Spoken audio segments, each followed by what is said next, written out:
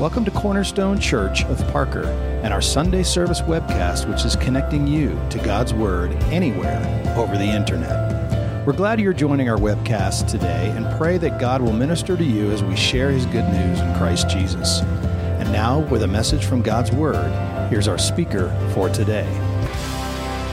Welcome to Cornerstone Church. My name is Mike, and we are in a series titled Free to Live. We're moving through the book of Galatians. This is the fifth of 6 sermons, and I want to start out by reading today's passage. So would you take out your Bible today, whether it's in your phone or paper copy here. If you need a copy of the Scriptures, just raise a hand and someone would be glad to bring you one. One of our ushers can bring you a Bible. I'm reading from the New Living Translation. It's kind of the unofficial translation here at Cornerstone Church. And so if you want to follow along, I'm beginning in verse 13. Verse 13. This is chapter 5. Thank you. Chapter 5, verse 13. Paul is writing here to the churches in Galatia. And he says, "For you've been called to live in freedom, my brothers and sisters, but don't use your freedom to satisfy your sinful nature.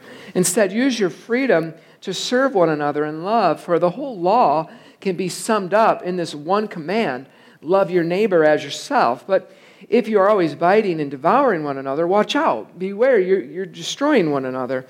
Verse 16, "So I say, let the Holy Spirit guide your lives. Then you won't be doing what your sinful nature craves. The sinful nature wants to do evil, which is just the opposite of what the Spirit wants.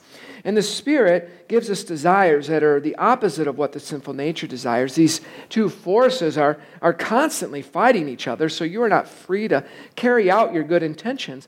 But when you are directed by the Spirit, you are not under obligation to the law of Moses.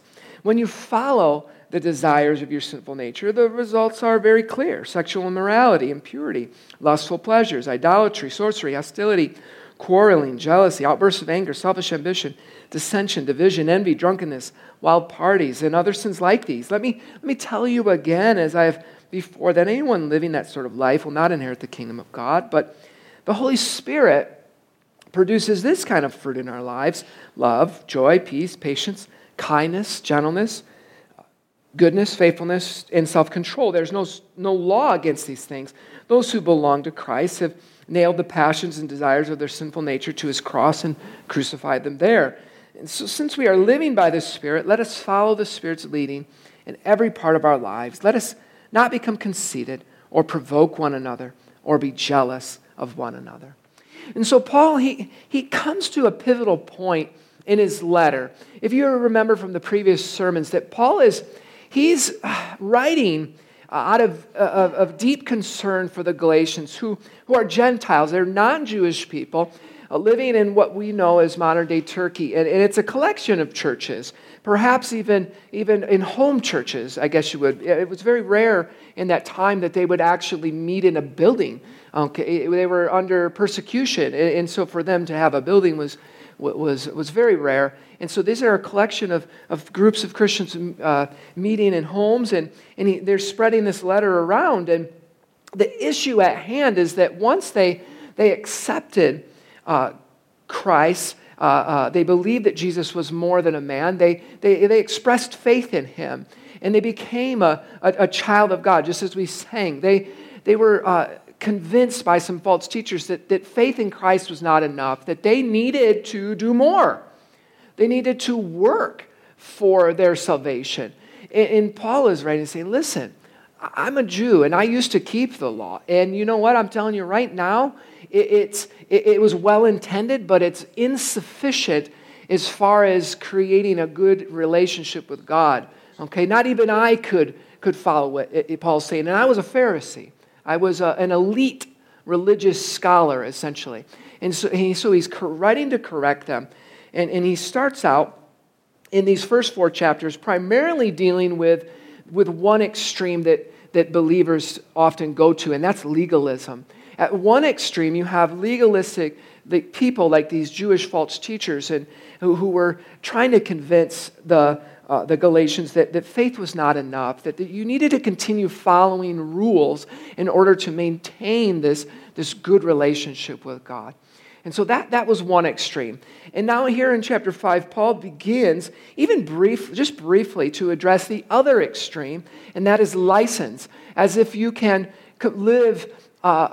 continue living sinfully, willfully live sinfully, and yet express faith in Christ. And he's saying, wait a second, don't use your freedom, the freedom that faith in Christ affords, to satisfy your sinful nature. Just because God no longer requires these rules and Jewish customs to be right with Him doesn't give you the right to just continue living sinfully, as if you could continue living in idolatry or continue prescribing to the aesthetic ways of the world around you. And so he begins to address this here in chapter 5. But he's getting to a greater point, a bigger point, a point that I unfortunately don't hear preached often enough, and that is that salvation is not God's ultimate goal. And you'll hear that and you go, wait a sec, that sounds really foreign.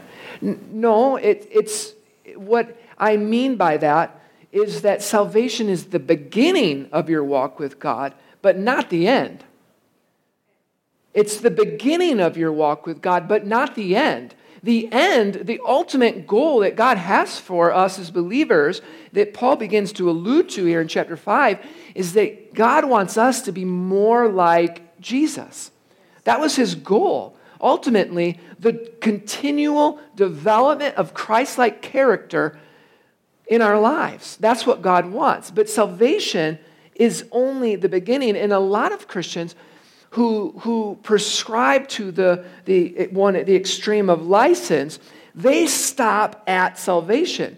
They say, well, yes, I do. I believe that that Jesus was more than a man, that He was God in a bod, that He came and He died on the cross, rose again. I believe that. But they stop there and they continue living as though they were before they expressed faith in Christ. They never develop Christ-like character in their life, and eventually I find many of these people walking away from their faith. They never mature. They never grow.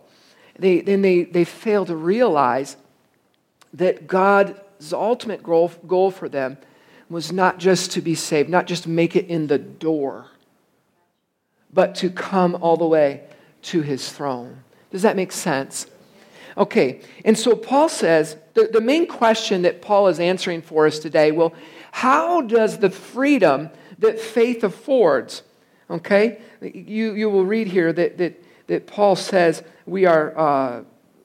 God has saved us through faith to give us freedom from the basic spiritual principles of this world, which are asceticism on one hand and idolatry on the other. And also freedom from the law of Moses, though well-intended, it was an insufficient means of behavior management. It was external. It was trying to change us from the outside in, and it just didn't work. As you heard me preach the last few weeks, it didn't work. Telling someone to be good or requiring them to be good doesn't make them good, right?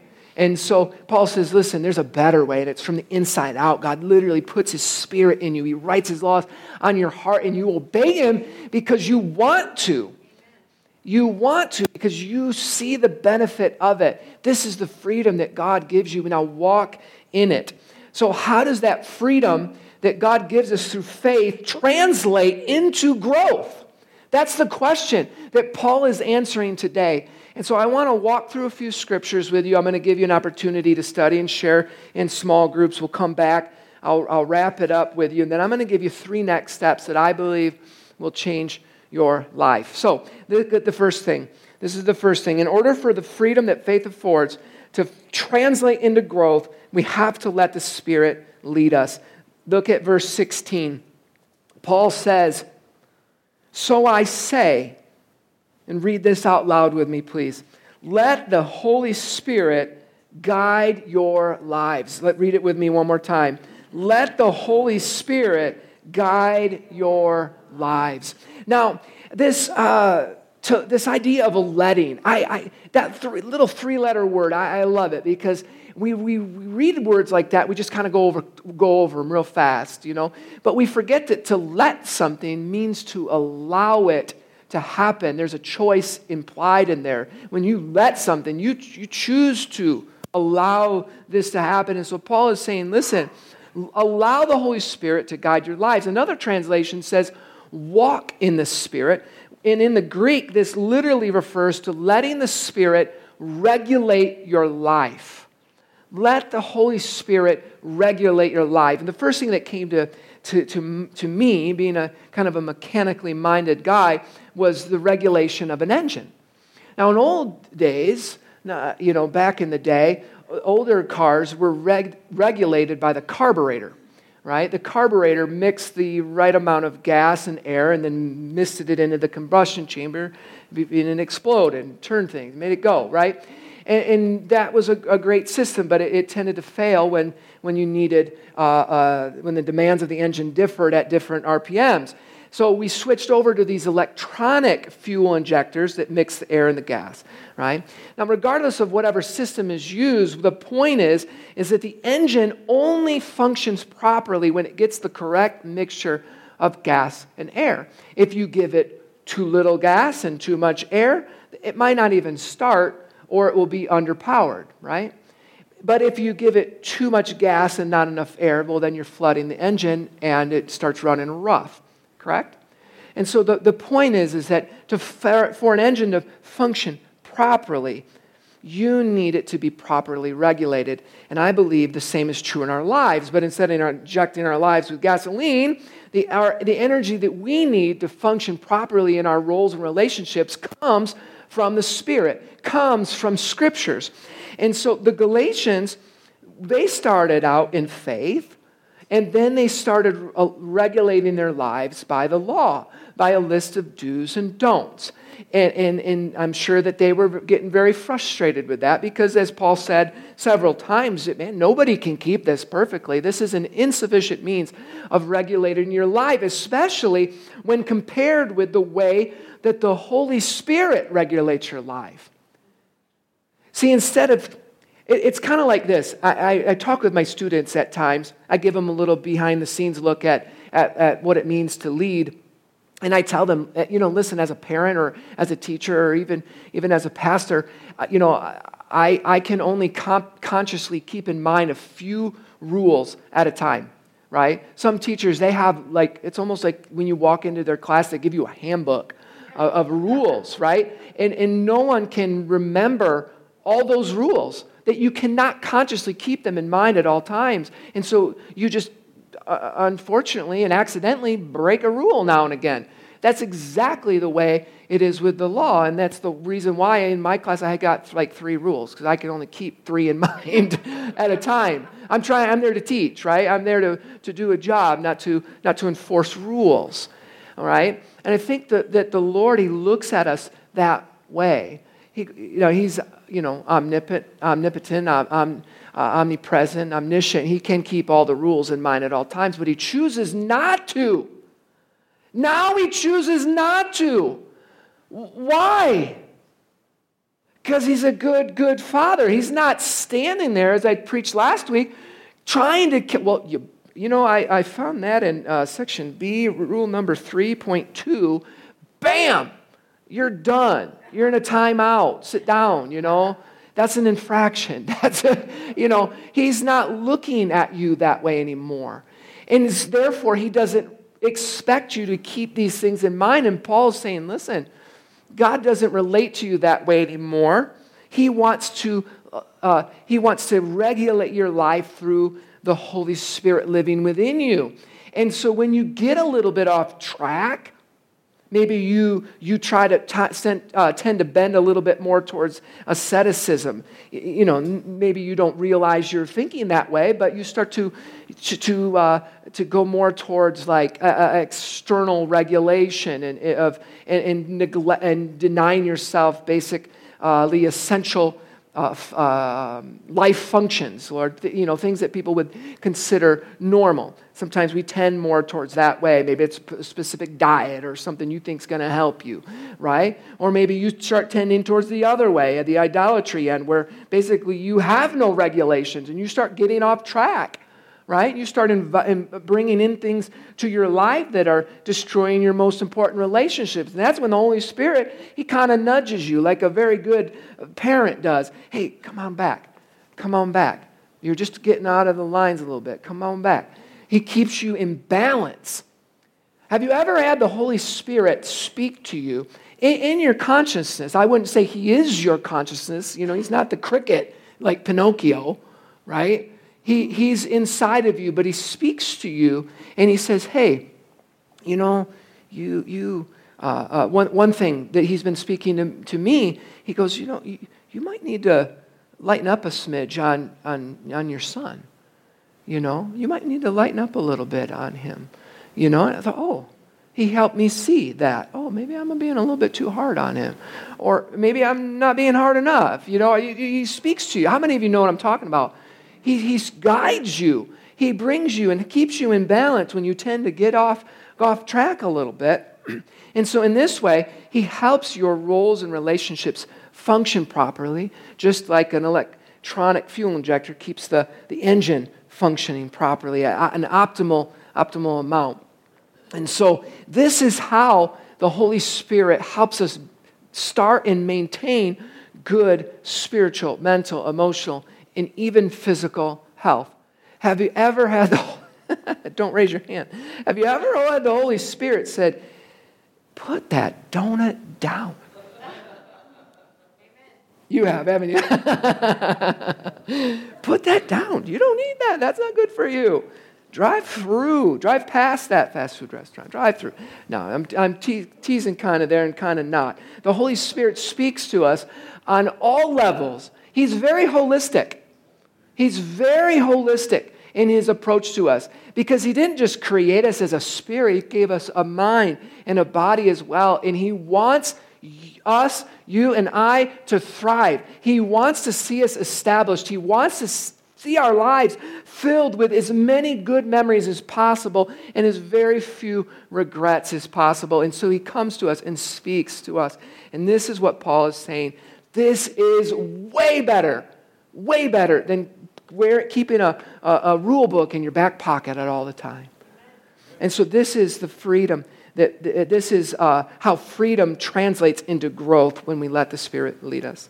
And so we're going to keep moving forward with some of these verses. But before we do, I want to have you look at a few verses on your own, verses 19 through 23. And so I'm going to have you, in a moment, stand and form groups of just 3 to 5 and open this passage if you haven't already, and just quickly read through verses 19 through 23 and answer a couple questions. The first one is, are you surprised by the diversity of things included on this list?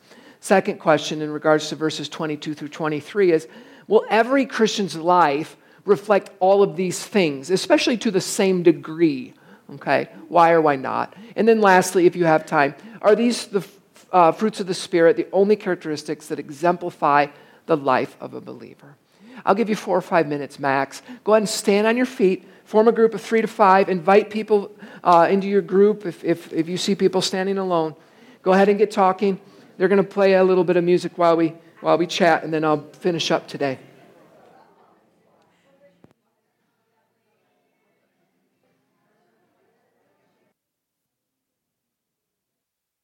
Guys, if you could wrap up your conversations here in the next 10 or 15 seconds and head back to your seats, we'll finish up this morning. Maybe about 10 seconds or so. Go ahead and get back to your seats. Amen.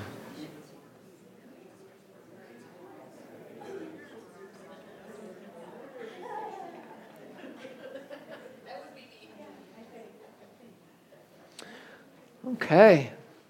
Hey, thank you so much for participating in that. I like to do that once in a while. It gets you up, gets your blood moving again, gets you opportunity to participate and chat with other believers about something that we're talking about this morning.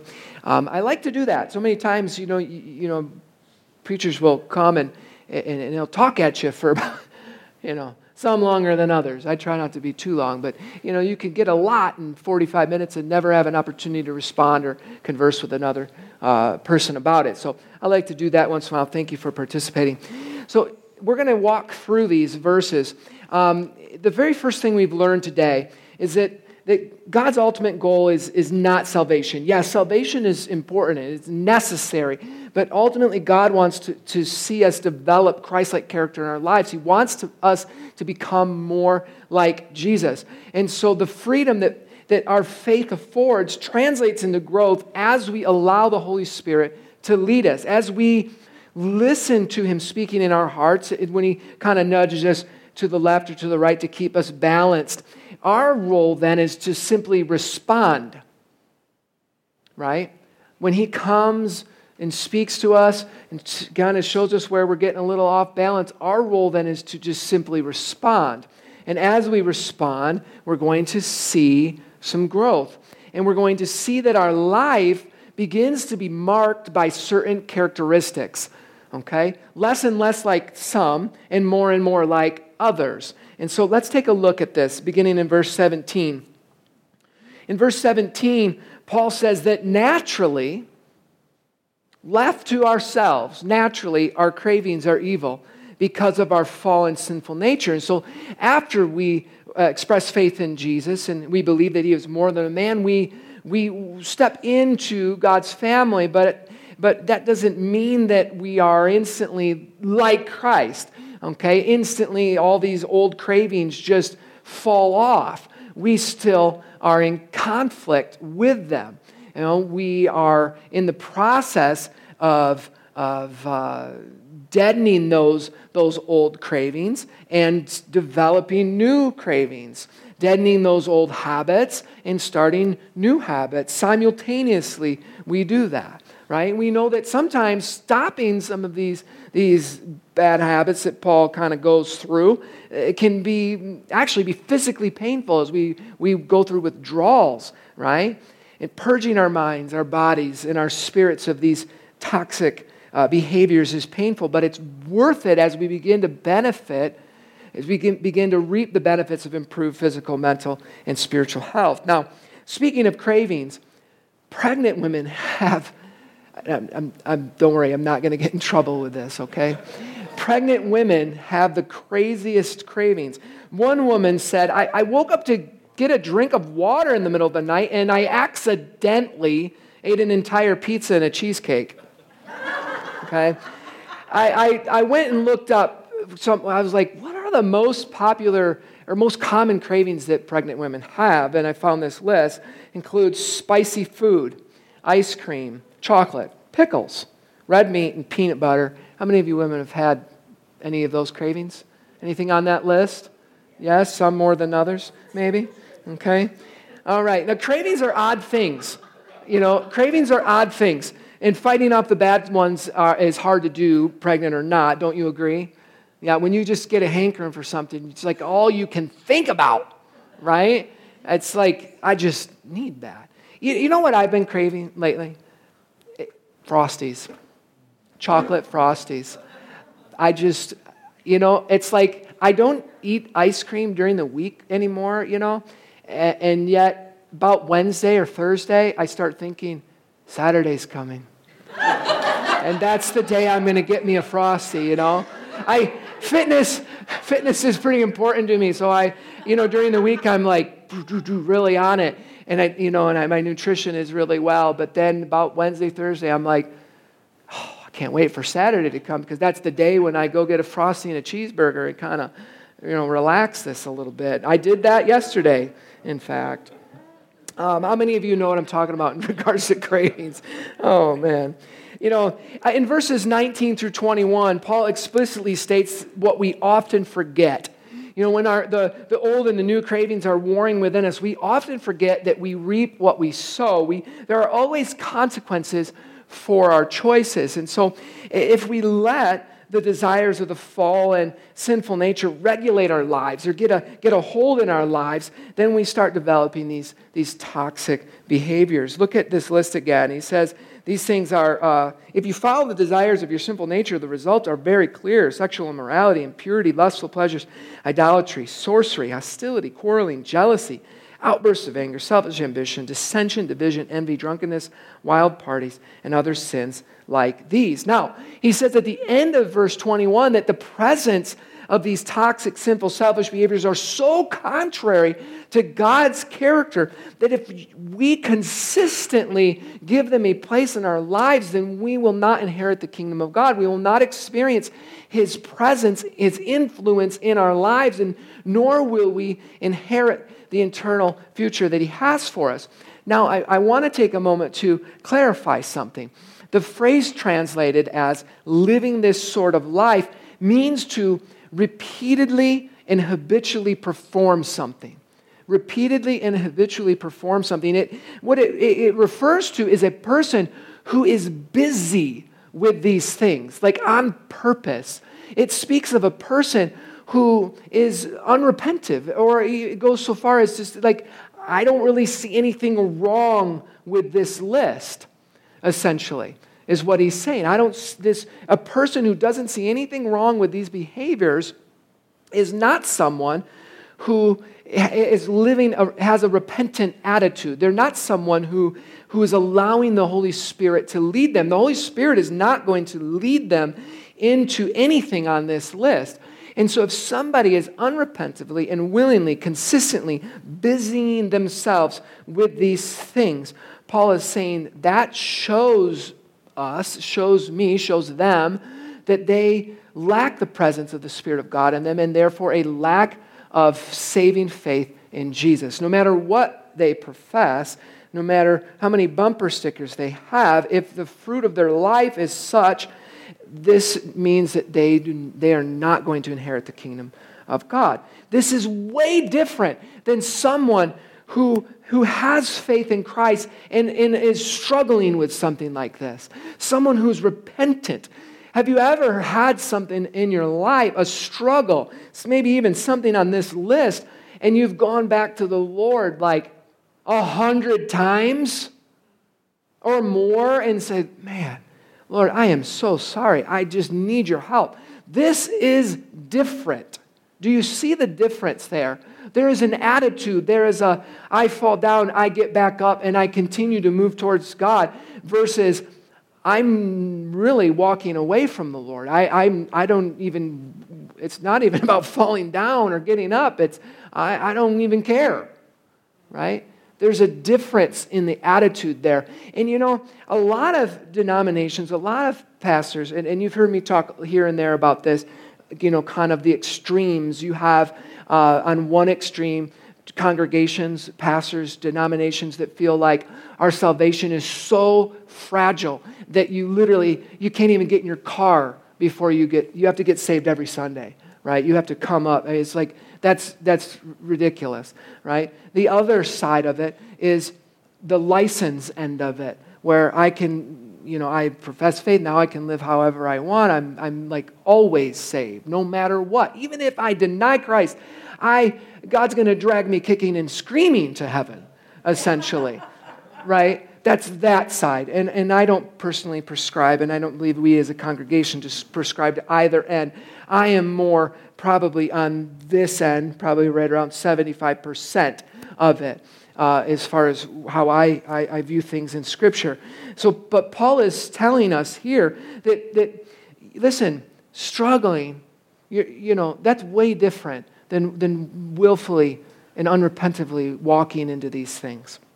So keep those things in mind. I think it's important that we clarify that. Now, look at verse 24. Paul says, he adds to this by saying that those who belong to Christ, those who have expressed saving faith in Jesus, have nailed the passions and desires of their sinful nature to the cross. Now, this is a figure of speech.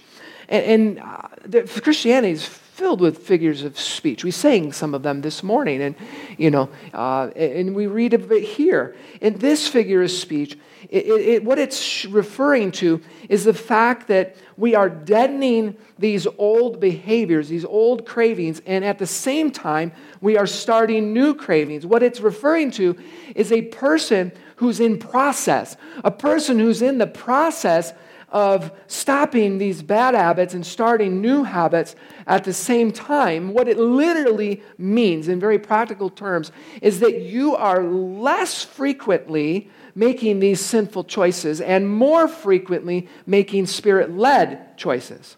That's literally what it means. When you lay out all the choices you make each week, a greater and increasing percentage of them are going to be Spirit-led as you continue to move towards Christ. And so, remember, this is what God's goal is. Ideally, which, we have to kind of, I would say none of us are ever going to reach this ideal. Even Paul himself says, I have yet to obtain this, but I press on to take hold of that for which Christ has taken hold of me, right? Ideally, 100% of our choices would be Spirit-led. 100% of the time, we would be like Christ, right? But none of us are there. None of us will ever be there on this side of heaven. But with an increasing amount, as we allow the Spirit to lead us, an increasing amount of our decisions will be Spirit-led, and they will result in the increase of our spiritual, mental, and physical health. And so this is what Paul is saying here. He continues into verses 22 and through 23, and he says, listen, as the Spirit leads us, your life will be marked by certain characteristics. People will be able to look at you. You will be able to look at you, and you will see more and more of these things in your life. You will see love, joy, peace, patience, kindness, goodness, faithfulness, gentleness, and self-control. You will see these things to an ever-increasing degree taking hold in your life. And he says, and I love this, there's no laws against behavior like this. There's no laws against this. Why? Because even sinful and selfish people like to interact with people who are loving, joyful, peaceful, etc., right? But there are laws in our society against the things listed in verses 19 through 21. We have laws against that. Even sinful and selfish people write laws against those things because they know that even though there's a momentary pleasure or something associated with these behaviors, in the end they lead to destructive and negative consequences. And so we have laws against things like this. But Paul is saying, listen, there's no laws against acting like this, right? I mean, think about the opposite. I mean, how many of you would like to interact with hateful, worrisome, fearful, impatient, rude, rotten, untrustworthy, harsh people who lack restraint? Not even sinners like to interact with people like that. Why? Because you can't build any sort of relationship with them. You can't trust them. You can barely carry a conversation with people like that, let alone have a productive marriage or business relationship. We don't even want to be neighbors with people like this, right? And so Paul is saying, listen, there's no rules, there's no laws against letting the Spirit develop these types of characteristics in your life. And so in summary, Paul is teaching us here in Galatians 5 that we need, if we want to translate the freedom that faith affords into growth, to move simply beyond just being saved, coming into God's family and actually developing Christ-like character, then we need to let the Spirit lead us. And as we respond to His leading, we are going to start developing less and less of these negative characteristics and more of those positive characteristics that he lists there at the end. So, how does this sermon apply to you? This is where I wrap up, and I'm going to give you three things to keep in mind. 3 things to keep in mind. We find the answer to this personal application, is found in the very last statement of chapter 5. Look at that again with me. Paul says, let us not become conceited or provoke one another or be jealous of one another. You know, when I first read that verse, I thought, boy, this verse seems kind of out of place. I mean, like, where's he going with this? It seems like he just kind of pushed that in there. And yet, understanding how this verse, this statement, fits in to the greater conversation that he's having with the Galatians, and by extension, you today, understands or begins with answering these questions. When or why would you become conceited or provoke one another or be jealous of someone else? When or why would you do that? And I think the answer lies with comparing yourself with others. You know, remember I said that we are in process, some of us more than others, right? And when we come into God's family, when we make Jesus the leader of our life, and we start walking forward, and we begin deadening these old behaviors and developing these new ones, and we start growing in Christ-like character, we don't all grow at the same rate. Okay? My pace is not your pace. And so if you look around at someone and you're like, man, I'm a lot more loving than they are, or I'm a lot more patient than they are, and you, maybe you just caught on to that quicker than someone else. You will naturally become conceited in that way, and you will provoke other people by saying stuff. Why can't you just get it? It's so easy. You know, why can't you just grow in that, man? I wish you were more patient like me. You know, right? We say stuff like that, and if we don't say it, our attitude projects it to people, and we start to drive them crazy. On the other side of it, the jealous side, maybe someone else is kinder, and man, you're really working hard at being kind, and you just can't get it. People are just so dumb, you know, and you're just like, I can't have a hard time with this, you know, and you get kind of jealous of them. And you start to get angry with them when they're kind or whatever you happen to be struggling with, because it reminds you of how you need to grow in that way. And so you start provoking them to anger. You start having a conflict with them.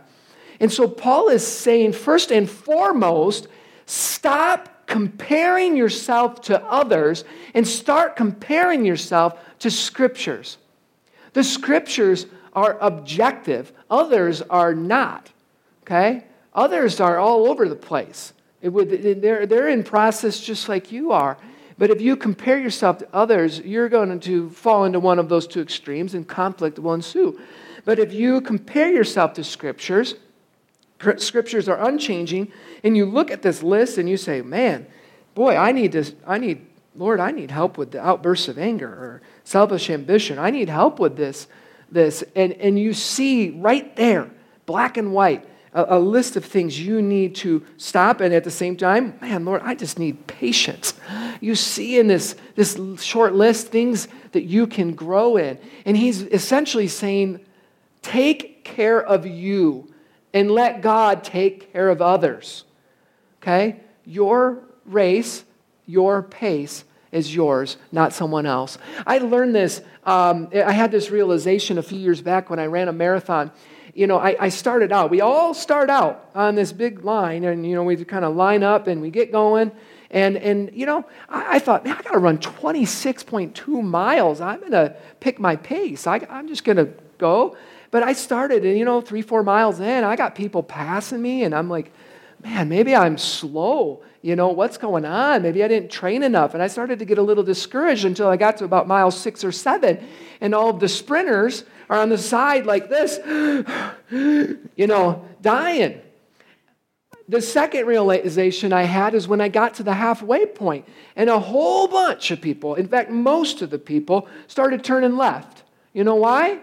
Because they were running the half marathon. I had twice as far to go. All of a sudden, I wasn't so discouraged. And I realized, wait a second, they weren't even in my race. No wonder their pace was faster. You know, I got twice as far to go. And so the same is true for you and I. We as Christians, we all have the same goal. We want to see the Lord. We want to enjoy the benefits of heaven. We all want to become more like Jesus. But the pace at which we get there, the rate at which we get there, is going to look different for each one of us. The Holy Spirit, as He leads us, He might be speaking to you about kindness today, and me about self-control. He might be speaking to you about goodness, and me about gentleness, right? And we need to just leave it there. Let Him speak to everyone else around you.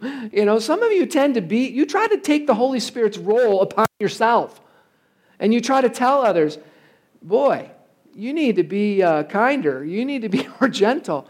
Why don't you let the Holy Spirit do His job and you take care of you, right? I mean, I can receive that today. I can receive that. That's a hard thing to hear, but that's my job. I need to say the hard things sometimes. Here's the second step. First step, stop comparing yourself to others. The second step is this. I want you to focus on the do's more than the don'ts. Paul gave you a little list here. He gave you a list of don'ts, and he gives you a list of do's. But I want you to focus on the do's, okay? I heard someone say it this way. Someone once said that as a nail is driven out by another nail, so too one habit drives out another. If you leave here today thinking, okay, I got to stop lustful pleasures, stop lustful pleasures, and that's all you think about, and you focus on the don'ts, guess what you're going to do? The don'ts, right? If you put your time and your energy on stopping, you will never stop. Instead, Paul is encouraging the Galatians and you today to focus on the do's. If you focus on letting the Holy Spirit develop love and joy and peace, etc. in your life, and you invest time and energy and resources in those things, there won't be any room in your life. There won't be any time or energy or resources left over for the things on the don't list. Does that make sense? A lot of people, they think I got to stop before I can start. No, you got to start, and then those other things will just naturally start stopping. They will start stopping. So focus on the do's way more than the don'ts. The last thing is this. Here's your next step. You're not the only one in process. I want you to remember, you are not the only one in process. Yeah, your pace is your pace, but you're not the only one struggling with some things on this list. Everybody is. Everybody's in process. Paul says in 1 Corinthians 10:13, no temptation has overtaken you, but is common to man. Common. Like these temptations, to struggle with these things, everybody goes through them. So don't sit there and act like you don't got any struggles. I won't stand here and act like I'm never tempted or never struggle with anything. I can tell you right now, there's two types of churches, and we're going to be neither of them, okay? There's churches where it's all grace. I mean, anything goes. Everybody's welcome, no matter what. No repentance. No. What is sin? Nothing. Just come. God's grace. It's all that side, right? Grace is important. Truth on the other side. You have the other churches where truth is everything. And people walk around all uptight. And if you make any sort of mistake, they hit you with the truth hammer, right? There's no grace, no love, no forgiveness, no honesty, no vulnerability. We're not going to either extreme. I read that Jesus came. John says Jesus came and revealed God's grace and truth, equal measures of both. He gave the truth and he had grace at the same time. And so I will stand here so long as I'm the pastor, and I'm telling you, we're going to put the truth out there. We're going to be honest about what Scripture says, but at the same time, we're not going to pretend like nobody's struggling, nobody's having issues. We're going to extend grace to one another. We're going to help each other back up and say, I've been there, We're not making excuses for each other, but we're going to help each other move forward. Do you understand what I'm saying? This is the type of church. And you know what? You know why people tend to either end? Because that type of church is messy. That type of church is kind of subjective. That's kind of hard to do. It's impossible to be fair or consistent in something like that. But if you look through scriptures, I don't see Jesus being fair all the time. I don't see him healing every blind person. You remember the guy at the pool of Bethsaida? He's laying there waiting for the waters to be troubled. He probably walked through a crowd of 100, 200 people just like that guy, walked up to him, do you want to be healed? Whispered to one guy. How's that fair? I don't see him being terribly fair all the time, right? And so, guys, we have to get used to that. And so I'm just saying today, listen, we are not going to be a church of pretenders, a church that pretends like everything's, we're just, none of us struggle. None of us ever have anything going on, right? Nope, we're not going to do that. We are Spirit-led. We are growing. We are in process. You are in process. I am in process. We are continually developing Christian character, and if we ever get to a point where we think we have arrived, may the Lord knock us down. If the Apostle Paul says, I'm not there yet, but I press on, how much more should our attitude be that way as well? I press on. I'm not there. I make no mistakes sometimes. I do things, I say things, think things I should not say, think, or do. But doggone it, I'm going to get back up and I'm going to keep moving towards the goal that God has for me. Salvation is only the beginning. I am going to press on to take hold of that for which Christ has taken hold of me. I want to be more like Jesus. How many of you want to be more like Jesus?